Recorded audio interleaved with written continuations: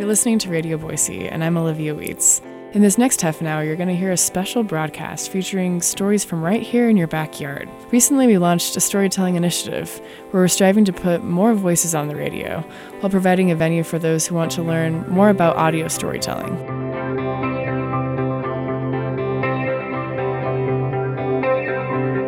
In that spirit, teams and individuals gathered at the station over a weekend in November to produce stories on the theme, My Ecosystem. Since most teams finish the task in 48 hours, we're calling it Radio Boise's November Radio Race.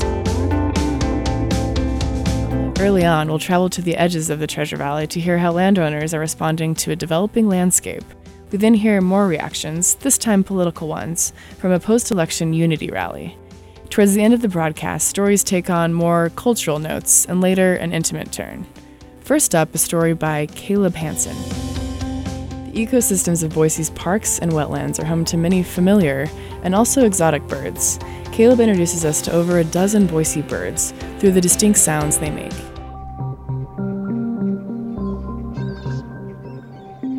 My ecosystem is Boise, Idaho, and within that ecosystem is an entire world of birds. One of the most exemplary species of ducks is that of a wood duck, which can be found in Catherine Albertson Park and along the Boise Greenbelt. Another absolutely stunning looking diving duck is that of a hooded merganser, whose crackling call can be heard from any given male. And of course, can't forget about those ubiquitous American coots, who can be found wading around the water most anywhere other ducks are found. And if you're ever along for a stroll along the Boise Greenbelt, listen for this crackling call of a belted kingfisher.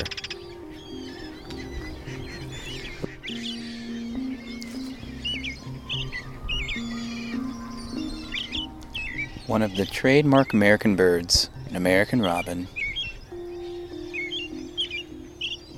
Now let's go up into a different part of this Boise ecosystem, up into the foothills of Holes Gulch Reserve.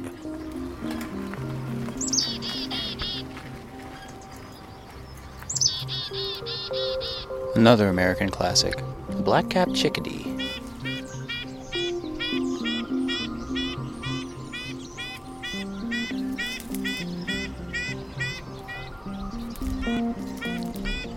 One of my favorite calls, the yank, yank, yank of a red-breasted nuthatch, an American classic. A rock wren, fluttering about the megalithic black cliffs along the Boise River.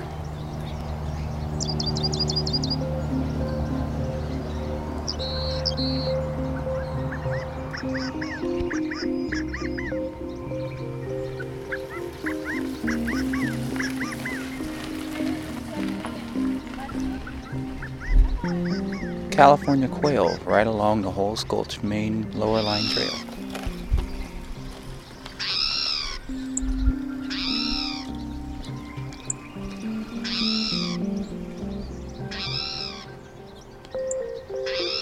A spotted towhee giving its mew call.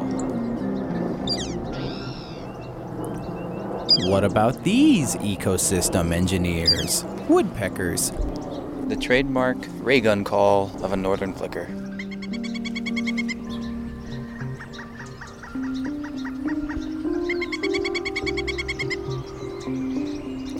Pileated woodpecker interaction calls, definitely being one of the primary inspirations for woody woodpecker, one of my favorite, if not my favorite, woodpecker. And of course, atop the avian food chain, raptors. Here's a call that most people would recognize to be a bald eagle, when in fact it is the most ubiquitous North American raptor, the red-tailed hawk.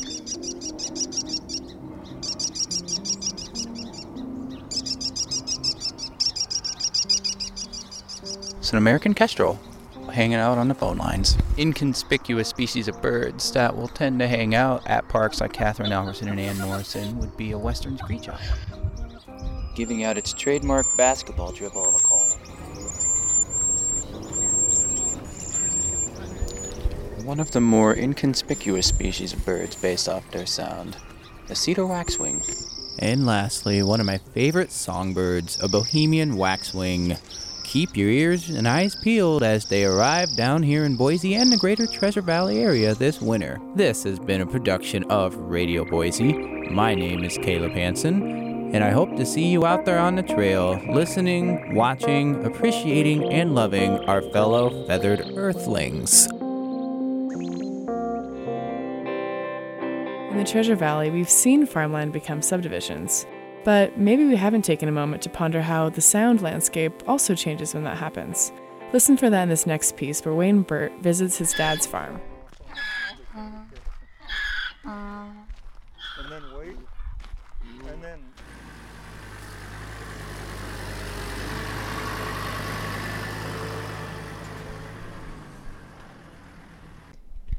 How long have you lived here? 41 years. Albert lives on an 80-acre farm south of Nampa. It began in 1975 as a hog farm, but in the 80s he turned it into a haven for equine, donkeys, mules, and horses. He's also my dad. On the property is an enclosed arena, and on any given weekend the place is bustling with activity. Horse shows, riding clubs, dressage contests, and trail riding skills competitions. Al and his wife Melinda welcome the attendees. They are, as they say, their people. But lately they've had other visitors, development, houses, planned suburbs cropping out of former farmland. But as Al puts it, development isn't the only thing that develops. Al's thoughts about it are evolving too. Seen development coming for a long time, and kind of developed the philosophy that my neighbors or whoever they are developing have every right to develop, and I respect that, as I would expect them to respect what I've done here for the last 41 years and maybe even, I don't know, maybe even 10 or 15 more. But there have sure been minor irritations, this construction process, the sounds of the rock trenchers going all day, and the backup buzzers, and the cement trucks, and the hammers, and just general construction processes. But Al's been around long enough to know what happens when the sounds of construction die down. Maybe when these are all finished and it gets quiet in these neighborhoods and people buy these houses and move into them, maybe they'll look to me as being that annoyance because of the way I farm and the animals I have here and things. He says maybe, but he's also told me it's already happened. Call it Albert's theory of rural sound equilibrium. And in honor of that, the Southside Boulevard Alfalfa Equine Concerto with braying in E minor.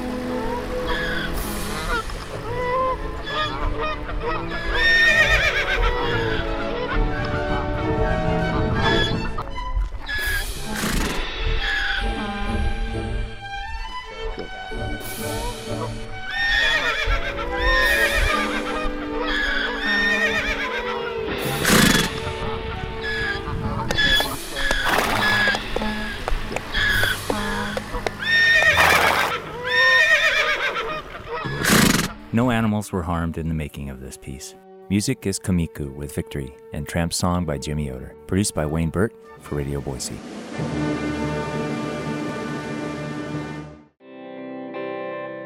Aging farmers near growing cities sometimes have limited options.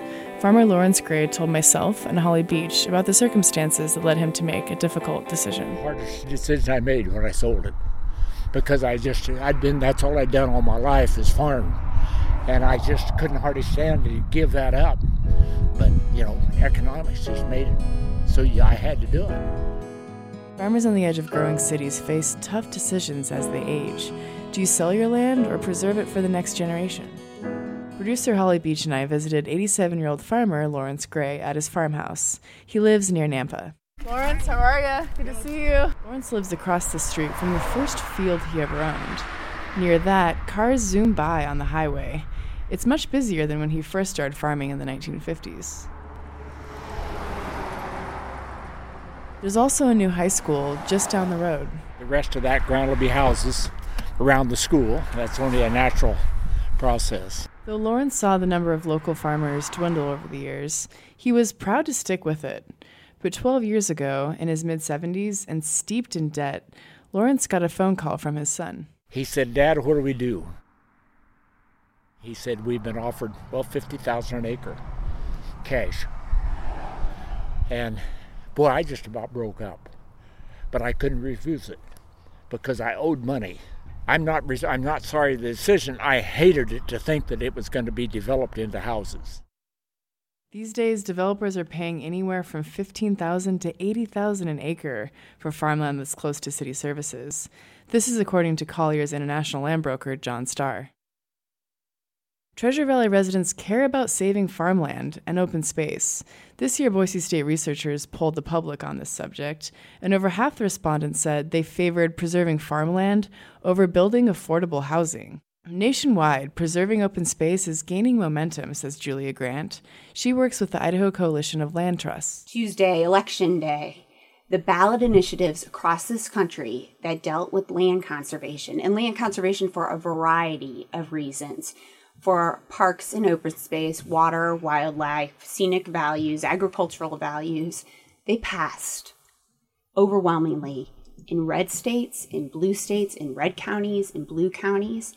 It seems to be an issue that hit at the heart of what people see in their community. In Idaho, there are only 2 conservation efforts that are backed by public dollars, including the Boise Foothills Levee. That was approved twice by voters. And in all, there are around 20 groups across the state that are working on land conservation. If we as a greater community want to look at how our Treasure Valley is going to develop over time and the businesses that we're going to support and the land uses that we're going to support, we need to think about these things now. For farmer Lawrence Gray, it's more than just land use. It's about what the lifestyle represents. There's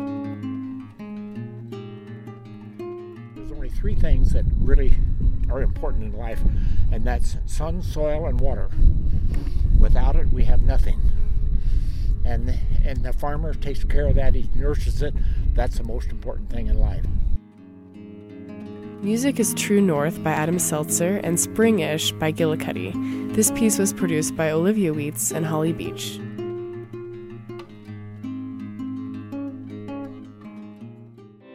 You're listening to Radio Boise. In this half hour, it's a special broadcast. And after this message, you'll hear more stories from our November radio race. Take 5, the jazz standard written by Paul Desmond, was first recorded in its unusual 5/4 time by the Dave Brubeck Quartet on their 1959 album, Time Out. The song has garnered much radio play, as well as live performances, since Desmond's death.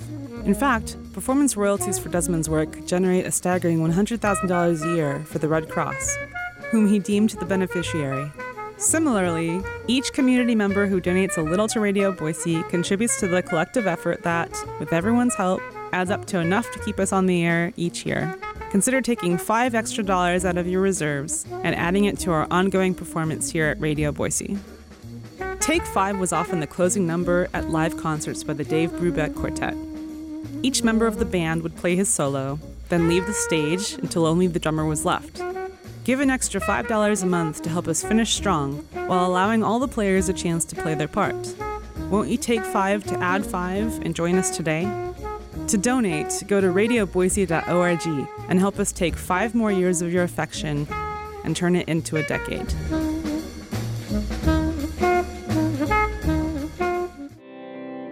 After the presidential election, people gathered in front of the Boise Capitol for a unity rally. In this next piece, you'll hear voices from the rally, including State Representative Sue Chu. The event was organized by a group of high school women. Don't lose hope, because we're here.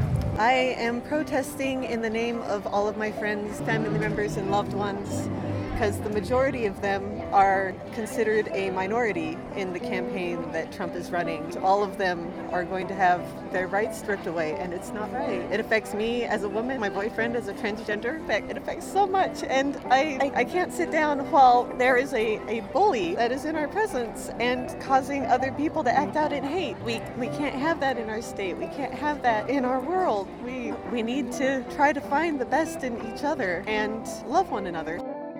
Katie, I am 13. I think that's important for all of us to not just focus on the election. It's affecting how we treat each other with all the hate crimes. I think it's important that we stop that before anything else happens. It's now important that we all stick together and we make sure that nobody's getting deported or there's not a wall being built, that everybody's being treated fairly. I don't think that I'm protesting so much as trying to stand for a way of speaking about my position that doesn't continue to divide a community that's already so divisive.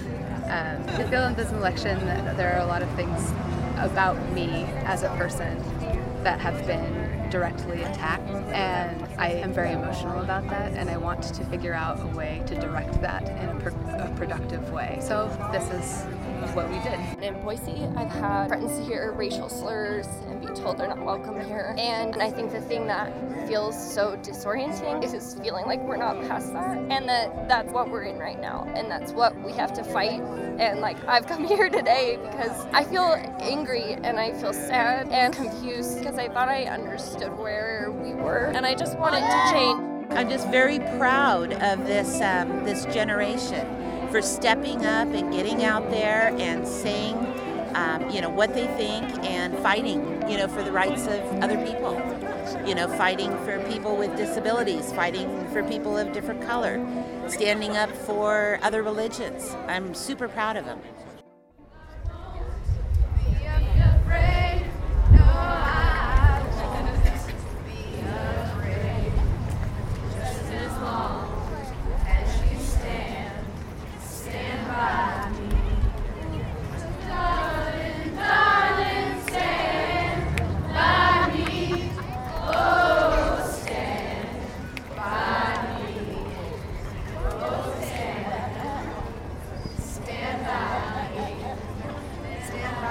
My name is Representative Sue Chu.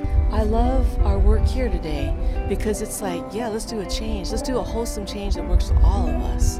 That's why this peace unity is so important, because all of us were kind of wondering, this ain't working, what are we going to do? So let's do something that works for everybody. Make sure everyone's voice is included. We'd like to see how folks, want to engage, and just showing everyone this is the people's house. You are welcome here, the people's business. So can we engage everyone and learn along with it, speak up, as you need. People have so much power. We got to support these kids, otherwise they will never be able to stand up. It is up to all of us to be people of safety and people of civility. It's up to us to listen to and trust the stories of other bodies that are different than our own, stand with them and to stand for them. I'd like to take a second to thank Nora and Colette and Maddie. They've created an opportunity for both sides of the fence to use their First Amendment right to speak out. And I want to thank everyone that's here and everyone that's on the other side of the street for being here today.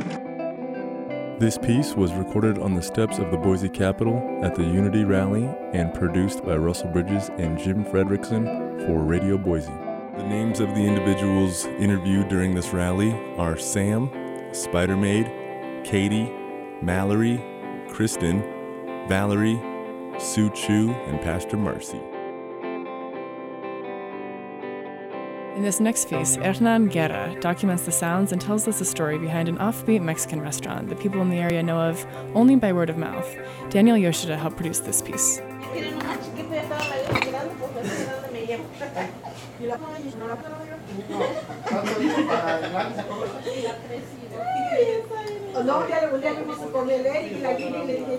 This is Doña Maria.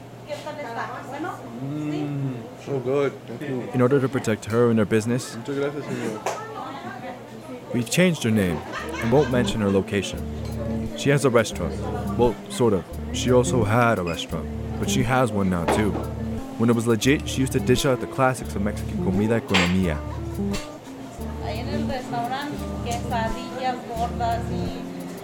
Located among many different office buildings, she and her crew would be swamped during lunch. The volume was so high, her daughter, who would help out in the dining room, would often shout to the back of the house as Doña Maria was cooking away in the kitchen.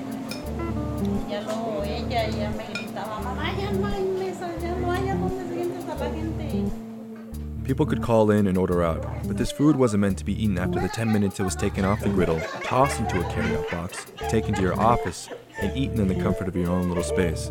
It was meant to be eaten here.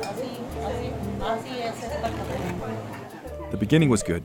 It was really good. But by the second year, the recession had hit, and everything, well, didn't work out so well. During that time, many businesses had to downsize, and despite being popular for the lunch crowd, she too had to shut down a year after they had thought they had finally got their business going.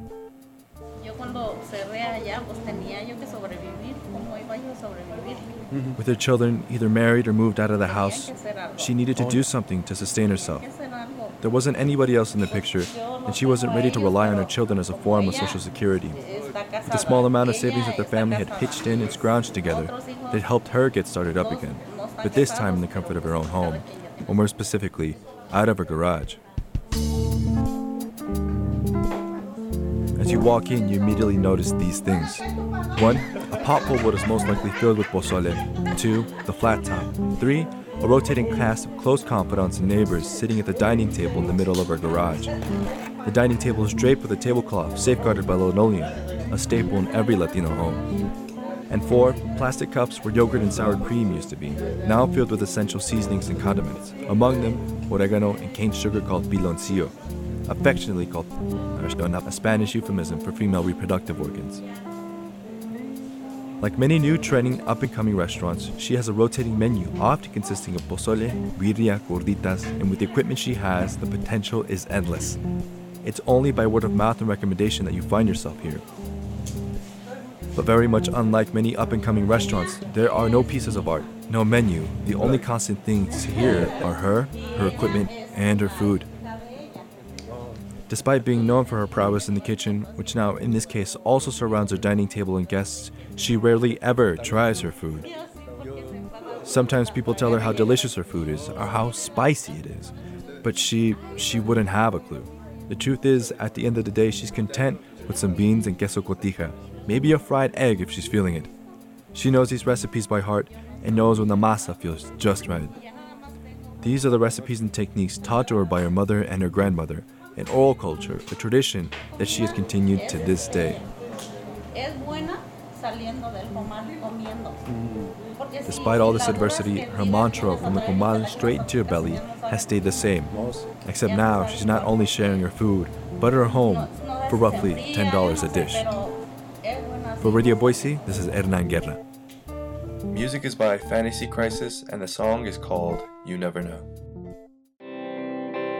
Nobody ever said potty training would be easy. Maddie, who's a strong-willed 4-year-old, says she's not ready to grow up just yet. Her father, Carl Burnett, brings us excerpts from a 24-hour potty training diary. It's Friday evening. My daughter and I are coloring at the kitchen table. On my page is a blue and green dragonfly. So you were saying you don't want to be a big kid? No. Why not? I don't. Too much responsibility? Because Mama cost me her little baby, that's why. Oh, you know what though? You'll still be Mama's little baby, even if you can use the potty. But I can't. Maddie turned 4 in September. She's a thoughtful kid. She's also smart. A few months ago, she started watching a YouTube video and said, "Hey, this is in Japanese." We don't speak Japanese, but she was right. Like her parents, though, she can be really, really stubborn. I don't like ketchup. No, I don't. The last time my wife Mary and I tried to get Maddie to stop wearing diapers, it ended in screaming and tears. I read something online that said, no matter how much you encourage kids, punish them, or bribe them. Using the toilet is not something they'll do until they're ready to. Don't worry, they'll be ready someday. This made sense. We'd wait her out.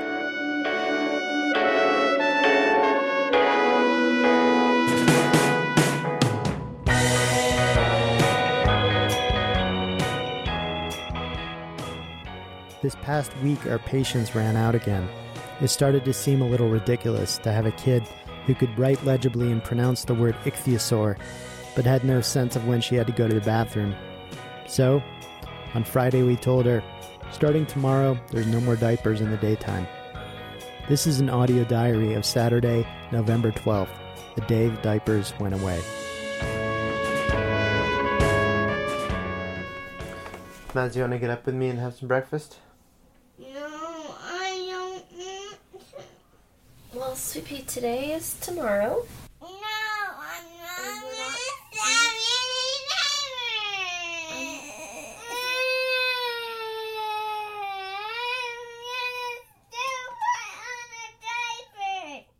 No. Yes, I am.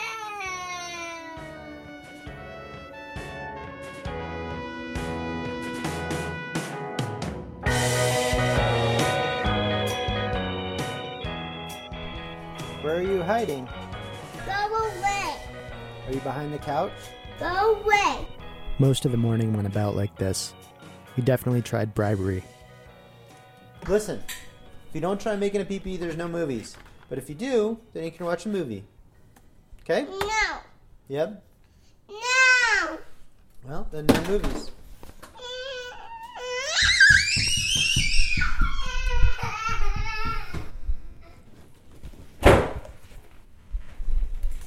What do we do?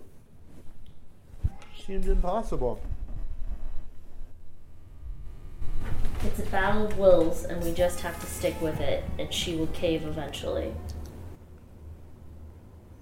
Okay, I hope you're right. Eventually, we resorted to something that's occasionally worked in the past, getting Maddie to go pee out in the backyard with Mary. Maddie wouldn't let me go out there with him, so I had to set up the recorder and then go inside. Mama, when Papa closed the door, start peeing in the backyard. I thought you were going to come with me. Yeah, but first Papa closes the door. Now we can. Okay, cool. I'm going down the steps. Okay, should we pee right here? I'm going to pee right here next to you. By the day's end, Maddie had peed once outside and once in her underwear, and she'd stopped demanding to wear diapers. So, not an unqualified success, but not a bad start either. It was my turn to put Maddie to bed that night. She seemed pretty exhausted. Maddie, how do you think our day went today? I don't know. I love you, Maddie. I love you too. I'm proud of you. Because you're growing up. You ready to brush your teeth? No. Well, tomorrow's another day.